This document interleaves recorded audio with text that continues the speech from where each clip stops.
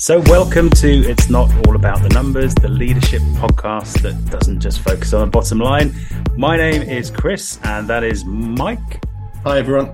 And our co-host this week is Rachel Harris, founder of Accountancy and StriveX Accountants. Hello, Rachel. Hi, everybody. Thanks for having me, Chris. No problem. So to kick things off, how's the week been? So I think this week, to summarise, will be a week of weather and pod recruitment. So it feels like I've been battling the weather all week, trying to get to different places. A 2.5 hour trip took me 5 hours the other day, getting back from London, which was fun. But I've been trying to get some different people to come on the pod in the future. So we talk about transforming and transformation, and that's all for me. That's all about communication.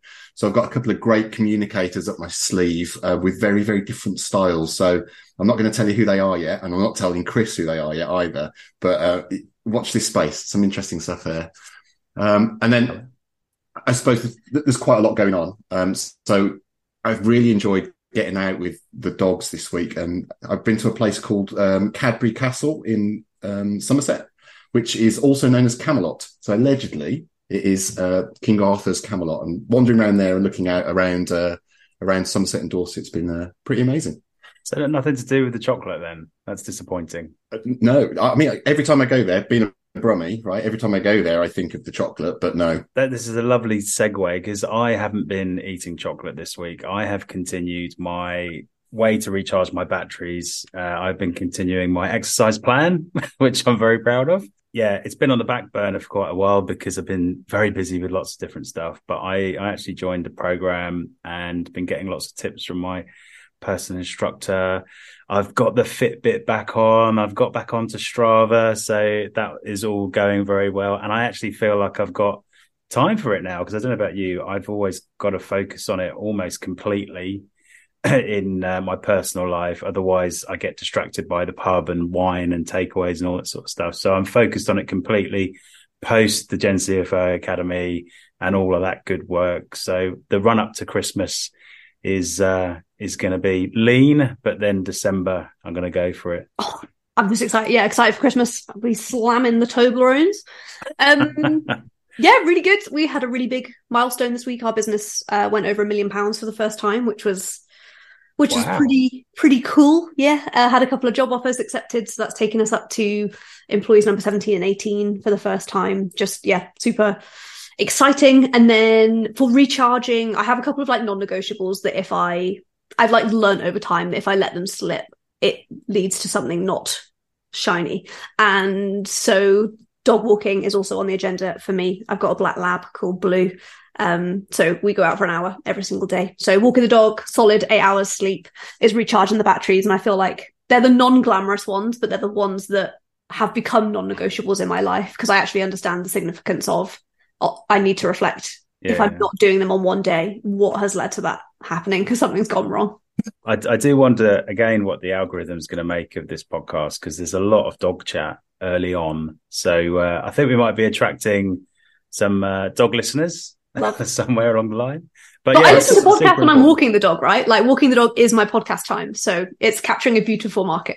Well, I was talking to somebody this morning, actually, around what is work these days, and because obviously there's so much information via podcasts and YouTube and stuff like that, and you can feel guilty actually taking the time out of sitting at your desk at a computer to listen to a podcast. But actually, I think that's a really important foundation for good knowledge at work as well. If you look at my CPD record, I agree. I remember talking to a few sort of senior leaders, and they were always like, oh, I've got sort of to the point in my career where I've got ultimate flexibility and I can, train whenever I want. I can, listen to podcasts whenever I want. I can do that. And that was all pre-pandemic. Now, I think everybody's got that. It's not a case of being senior or not. It's just flexibility, right? And I couldn't agree more. I use the dog walk for podcasts, for thinking time, and a little bit of exercise as going back to that point, which is definitely needed in the Argent house. But so looking at this week, so I'm going to pick out. So I saw an article, and it's more my world than the accounting finance world, which is there was an article on the BBC website about the new Google Pixel 8 phone. And you might have seen the advert for it, the capability that it's got, that you can take a photograph. And if you don't like the face somebody is pulling on it, if they're looking grumpy and you want them to look happy, if you've got lots of pictures of that person in your Google Photos, the clever AI algorithm will go in, find some smiles, and then embed it really neatly into the photograph you've just taken, which is amazing technology. And it looks brilliant. And I can see as a thing that you look at as a selling point, it's fantastic. But it really illustrates a point that I've been trying to get across for years in the world that I work in, which is intellectual property and data management, which is basically, is the picture the same picture that was originally taken? With that change on it, is it the same thing? I think the answer's probably not. It is not. So then the next question is, who owns the picture? Because the way that the law works is that the person that presses the button for a photograph owns the photograph. But if the AI is changing it, who then owns it? Go on. You're looking at it from a legal point of view. I've actually had this conversation with a good mate of mine. He's a creative director, kind of linked to the BBC a little bit. And I came across one of his presentations, and he was sort of highlighting the AI generated images that are out there. And not as straightforward as the ones that you're talking about, but the ones where, it's huge amount of processing and layering for weeks and weeks and weeks on end with lots of different images until you get what you want. And there was actually a fine art award won by a digital artist, which was really controversial. And he turned around and was like, to be honest, like, as an artist, that's exactly what I do. I just assimilate. I look at other people. I look at their references. I effectively then bring it into my own work and copy it, right? So there's almost like there's a legal point of view, and then there's an ethical point of view. Talking to the person that I know in the industry, they're fine with AI creating these things, but it doesn't really answer the ownership part of things. Rachel, do you ever use this technology? Are you kind of into that? So I have quite an interesting perspective as a content creator, in that images that look a bit AI, even if there's some sort of filtering tool on there, just don't perform as well as organic content that you can tell is real. And so as a content creator, there's huge amounts of trial and error in what I do, whether it's video content, picture content, and actually filtered content in any way just does not perform in the same way. And so I would actually choose to, the example on the link that Mike shared was people smiling or not smiling in photos. And actually, I would much rather post a photo where one person is not smiling to signal to the user that it's not been artificially generated than post a photo where everybody is smiling, because it almost looks fake. But are you saying that AI doesn't like itself then? It sort of recognizes that there's an AI image and it's like, no, I don't want that. I want the real. Is there something in the algorithm? Or do you think it's how people engage or with if it's humans engaging or not engaging with it that's then feeding the algorithm to reject AI content? I think what's interesting in this is that we're getting to the point where the technology now it's very, very difficult to tell the difference. And that's the concern. And the link to the data world that I work in is that I'm working on a project where people are ingesting data, correcting it, and then republishing it. And I've made the point to them, said, if you're correcting somebody else's data, you're effectively taking on, or you're creating a new data product, and then you're sharing that. Do you understand the liability implications of you doing that? And they're like, oh, we hadn't even thought of it like that. It's like, and that picture was just it's a really visual way of illustrating that when people are manipulating and handling data, so even in your Excel spreadsheet and you're getting your numbers from one bit of the business and then you're thinking, oh, that can't be right, I'll just move that decimal point. What are you actually doing when you do that? You're taking ownership for that change, right? And it was just a really nice illustration of that. It's not just legal ownership, it's also personal ownership and liability, and that it's not the same thing as you were given. Fascinating. And it also, highlights that the reg is way behind the real life, right? It's just it can't keep up. 100%. And I know that's been in a lot of press and a lot of articles, but it's almost like things are happening so fast that, nobody's legal team, even, Apple's legal team can't keep up with everyone. It is very interesting. And I suppose as a content producer, it's something that you have to keep in mind. But moving on, you work in a startup, you founded this business, you do a lot of content creation, as you just said, but there's definitely a difference between small and big business when it comes to kind of things like change and transformation, which is what Mike and I talk on, and how we communicate stories. Yeah, 100%. So it's probably worth saying, so Chris and I actually know each other because we both sit on the board of directors of a multi-million-pound charity that's AAT, which is the governing body for accountants in the UK, 124,000 students across 105 countries. It's huge. And I feel like for me, one of the best bits that I've taken from sitting on such a huge board is the desire to maintain agility within my business at all costs, to always improve the speed of decision making, to keep core values, culture, and why at the center of everything that we do. And so I think for me, agility is the number one advantage that I have over any other accountancy practice that is bigger than ours. Are you suggesting that enterprise might be a bit slower than startup?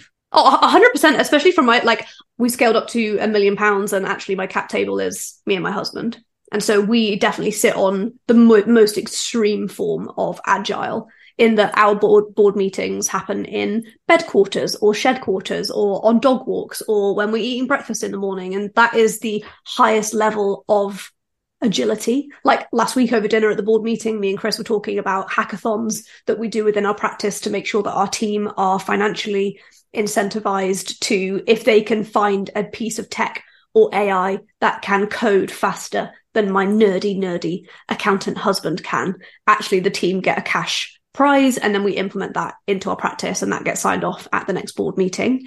And nice. So that desire for agility above anything else makes us hard to beat, actually, in terms of a growing and scaling practice. I love that idea. Yeah. I love that idea. And Chris is your husband, right? There's another Chris. James. James is your husband. So it's like beating the boss's hubby. I love that. Yes. Oh my gosh. Yeah. So me and James are both co-founders of the practice, and James, we are all really, really competitive. So when we hire people, we are playing board games with them. We play card games. We play Exploding Kittens to see how people react under stressful situations. And so if we can bring in competitiveness into the business in any way, we'll do it. And so because of that, James is always the one to beat, whether it's a card game, computer game, whatever it is, James is the one to beat. And so hackathons are a way for us to incentivize the team financially, bring in the competitive spirit, stay after work and have some pizza, and bring in new tech into the business in a way that actually, for me, as the founder, I'm not having to appoint a CTO to constantly be on the lookout for new AI. My team are incentivized to do it for me. So, Mike, what do you think is behind this, right? We've worked in big and small businesses, and, is it just the decision-making process is longer? There's more bureaucracy in there, or is it a different culture? What do you... because I think you can implement some of this stuff into large business, but why is it harder? Well, there's only a certain amount of cards in the Exploding Kittens deck, so as the business gets bigger, you can't all play, I think. Yeah. No, sorry, that's a facetious answer. Firstly, I just want to say your organisation sounds amazing. It sounds like a lot of fun, and that's fantastic. When you were talking, what I was thinking about is corporate inertia and organisational inertia. And I think as an organisation grows, you bring in more and more people, and you're managing more and more risks as the company gets bigger and bigger. So actually, decision making does become slower. The way processes work becomes slower. So actually, I think it is a function of size to some degree. Whilst you can have your kind of skunk works bits in business that counter the organisational culture. And do things like you've just described, actually, it's very difficult to make the whole a really big business work like that. And I think that's basically what it comes down to.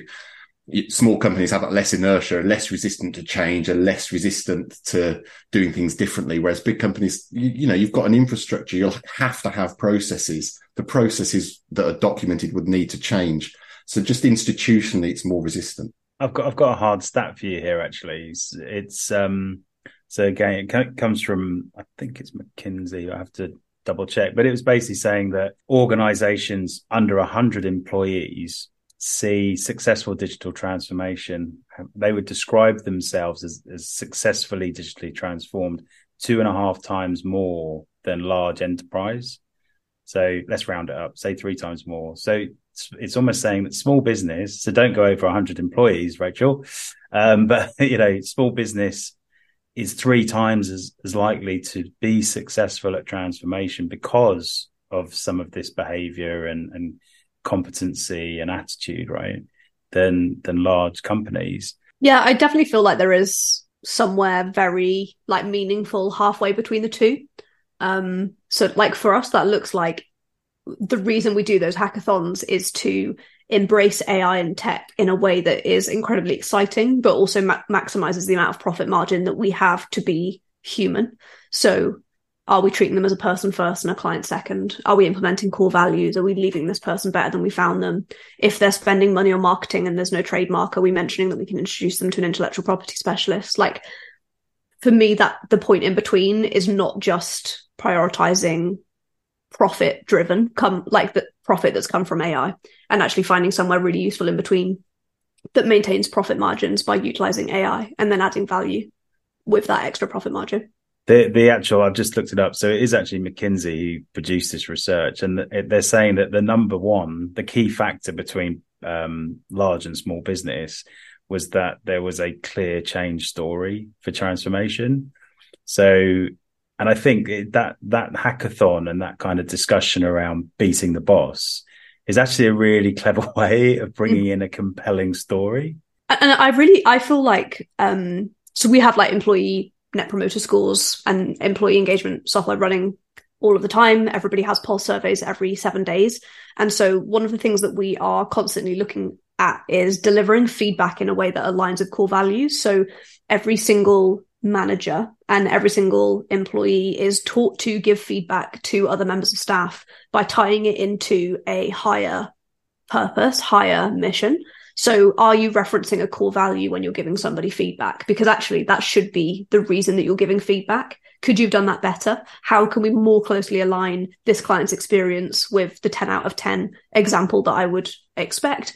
And so it not just coming from the founder, I think, as you grow, can really help you to maximize that and train your team to tie any bit of feedback, whether that's internal or external, to higher purpose and where you're going.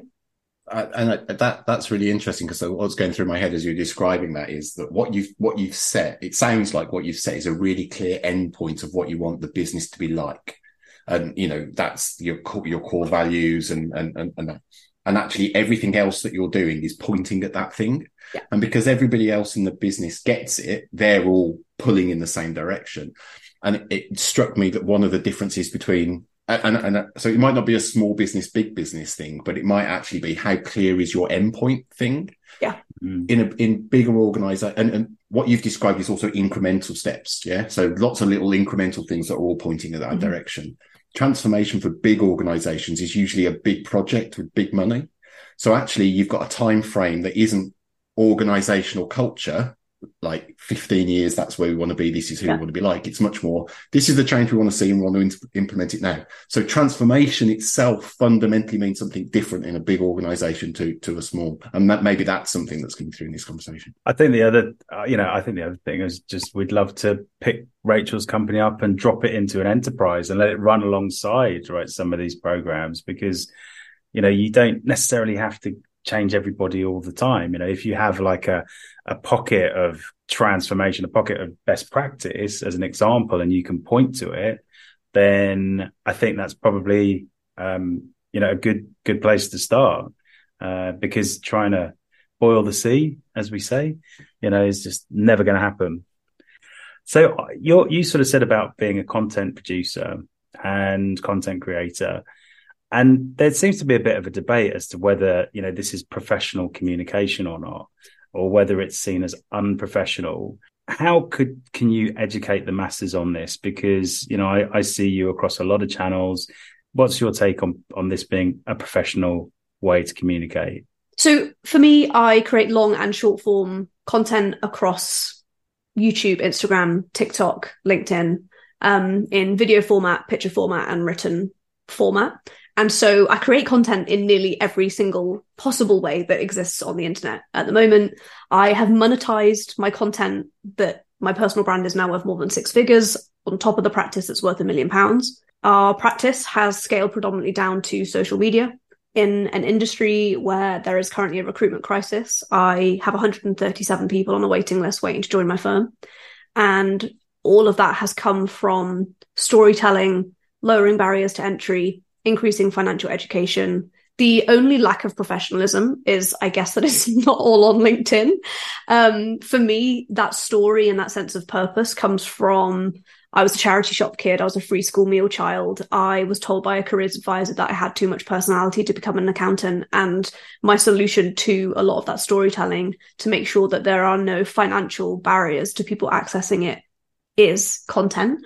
And it's my job to monetize it behind the scenes. So I land brand deals, I do speaking gigs, I do podcasts. Like, my personal brand is monetized in nearly every single format through online courses and brand deals. But it's entirely professional. I do a really serious job. I don't take myself too seriously, but I'm not an unprofessional person. I've done TV appearances, radio appearances, and actually I've probably done far more for making financial education accessible than people who purely create content on LinkedIn. So by definition, it is professional, right? You get I was going to say that that sounds phenomenally professional, and it sounds amazing. I think the thought that went through my head as you were talking is, having worked in, like, again, back in big organizations, there's like a snobbery around old school comms and engagement. And what you're describing is there's a different way of doing it. And that way of doing it is no less professional. It's just different. And round of applause. Fantastic. But even things like recruitment, right? Like, the people that we are targeting with recruitment has changed. If I'm looking for a school leaver, if I'm looking for somebody to come in as an apprentice or even a career changer, those people are not on LinkedIn anymore. They've probably got a LinkedIn profile because someone's auntie told them to make one. But, like, fundamentally, that's not where they're consuming content. That's not where they're looking for jobs. Gen Zs, as an example, are far more purpose-driven organizationally than they are over pay and benefits package. So we take our team on an all-inclusive, all-expenses-paid holiday to Mallorca every year because we know that our target demographic crave experience over anything else. We pay them incredible salaries, 10% above what they could get anywhere else. But through doing all of these things, we are so targeted and intentional. And I'd say for me as a content creator, that's probably one of the biggest misconceptions that I get, is that content is very, like, slapdash. You just walk around with your phone hanging out the car window at all times trying to make content. Like, content is so intentional, and any piece of content you've ever seen of mine online has been entirely intentional. And if you can't work out what I was trying to do with that bit of content, I've probably not released it yet. That's amazing. And it pays for itself, right? Because, you know, you're clearly saving on recruitment costs. If you have, you know, a lot of people who want to join because of the culture, you know, and obviously I use LinkedIn quite a lot and it's changing all the time, but it's definitely not like the CV repository that it used to be. It's much more aligned to a social media platform now. And I think that goes along with this authentic leadership kind of trend as well. You know, people want to be seen, whether you're a CEO or otherwise. They want to be seen, you know, authentically. They want to be seen out, you know, having drinks, having dinner, you know, also nailing the quarterly report. So, well, yeah, I think that kind of links back to what you were saying when we were talking about the picture, you know, the Google Pixel earlier. It's humans can sense inauthenticity in stuff immediately. It's more difficult with the photos now, but what you're just describing is exactly the same thing.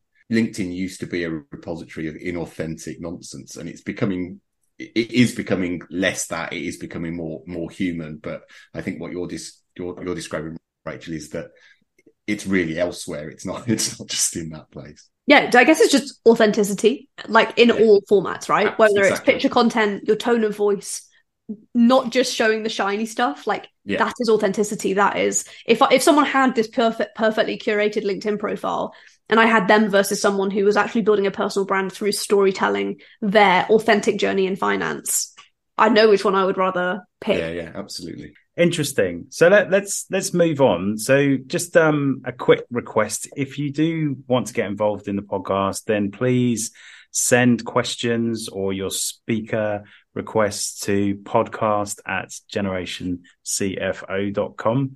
And this week we had a question on the community about Gen AI and about using Microsoft Pilot, Copilot. But it was overruled for a much more interesting question, which is, what do you fear most, clowns or data? So my answer is clowns with data.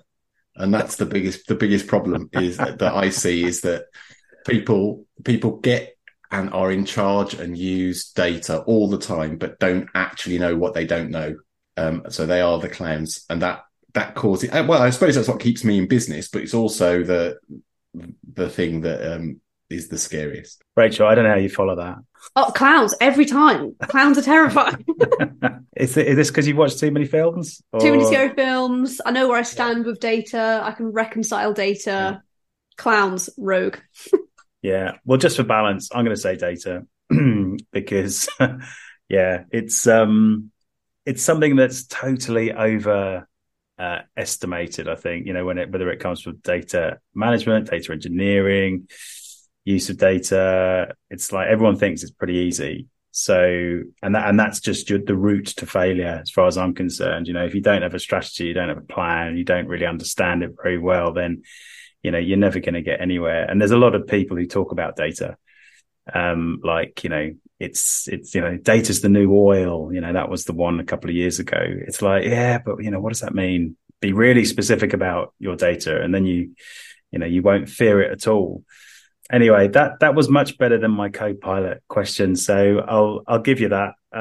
Thanks for vetoing me on that one.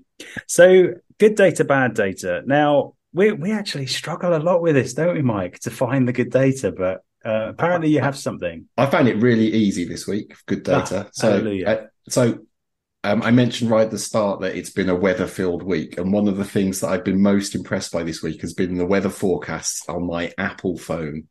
And the new Apple app, it's almost, I don't know if you remember Back to the Future 2, where it gets out of the car and it's raining. It says, it'll stop in 15 seconds and the rain stops. It's almost like that now, the Apple weather app. So I was in London and trying to catch a tube and had to walk to the tube station.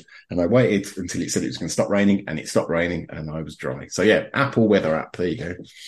I have actually heard quite a lot of adverts being pushed to me. Has there been a new release recently? Because this is how big companies work. They ingested another app and chewed it up and added it to their own, and made their own much better. There was an app called Dark Sky.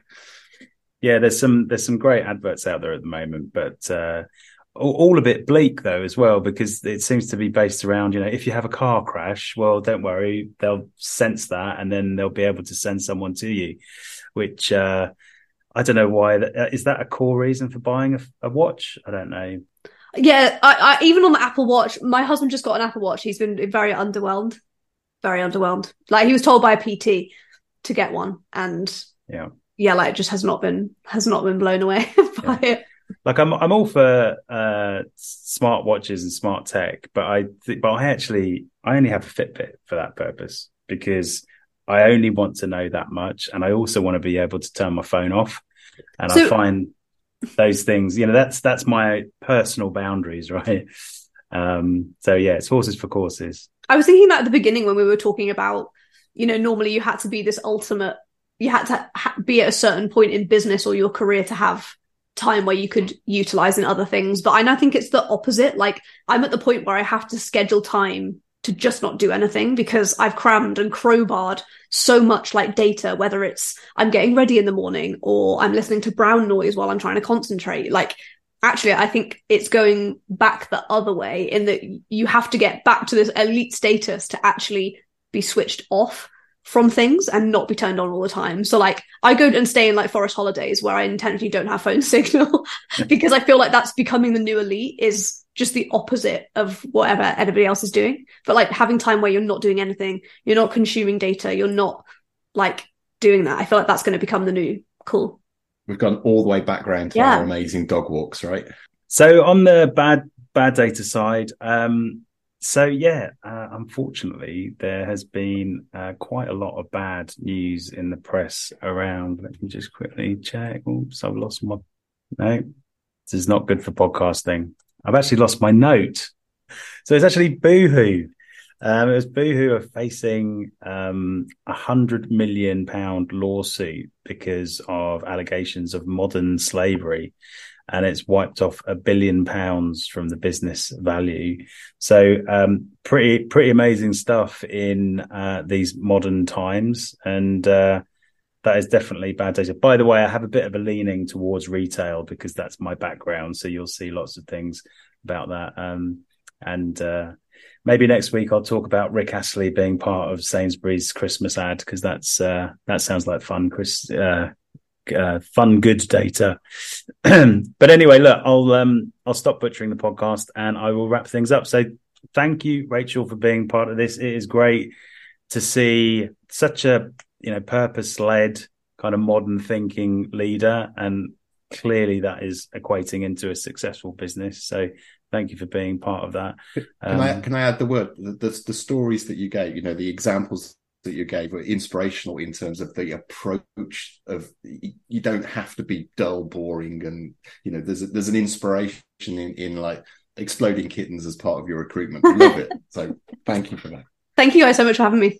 And if you do want to be part of the podcast, as I say, then reach out to podcast@generationcfo.com, and we always have shout outs at this point in time. So last week it was great to be able to talk about some charity work that some of our members were doing, but whatever it is, then feel free to reach out to us there. So anyway, thanks again. Thank you, Mike. Thank you.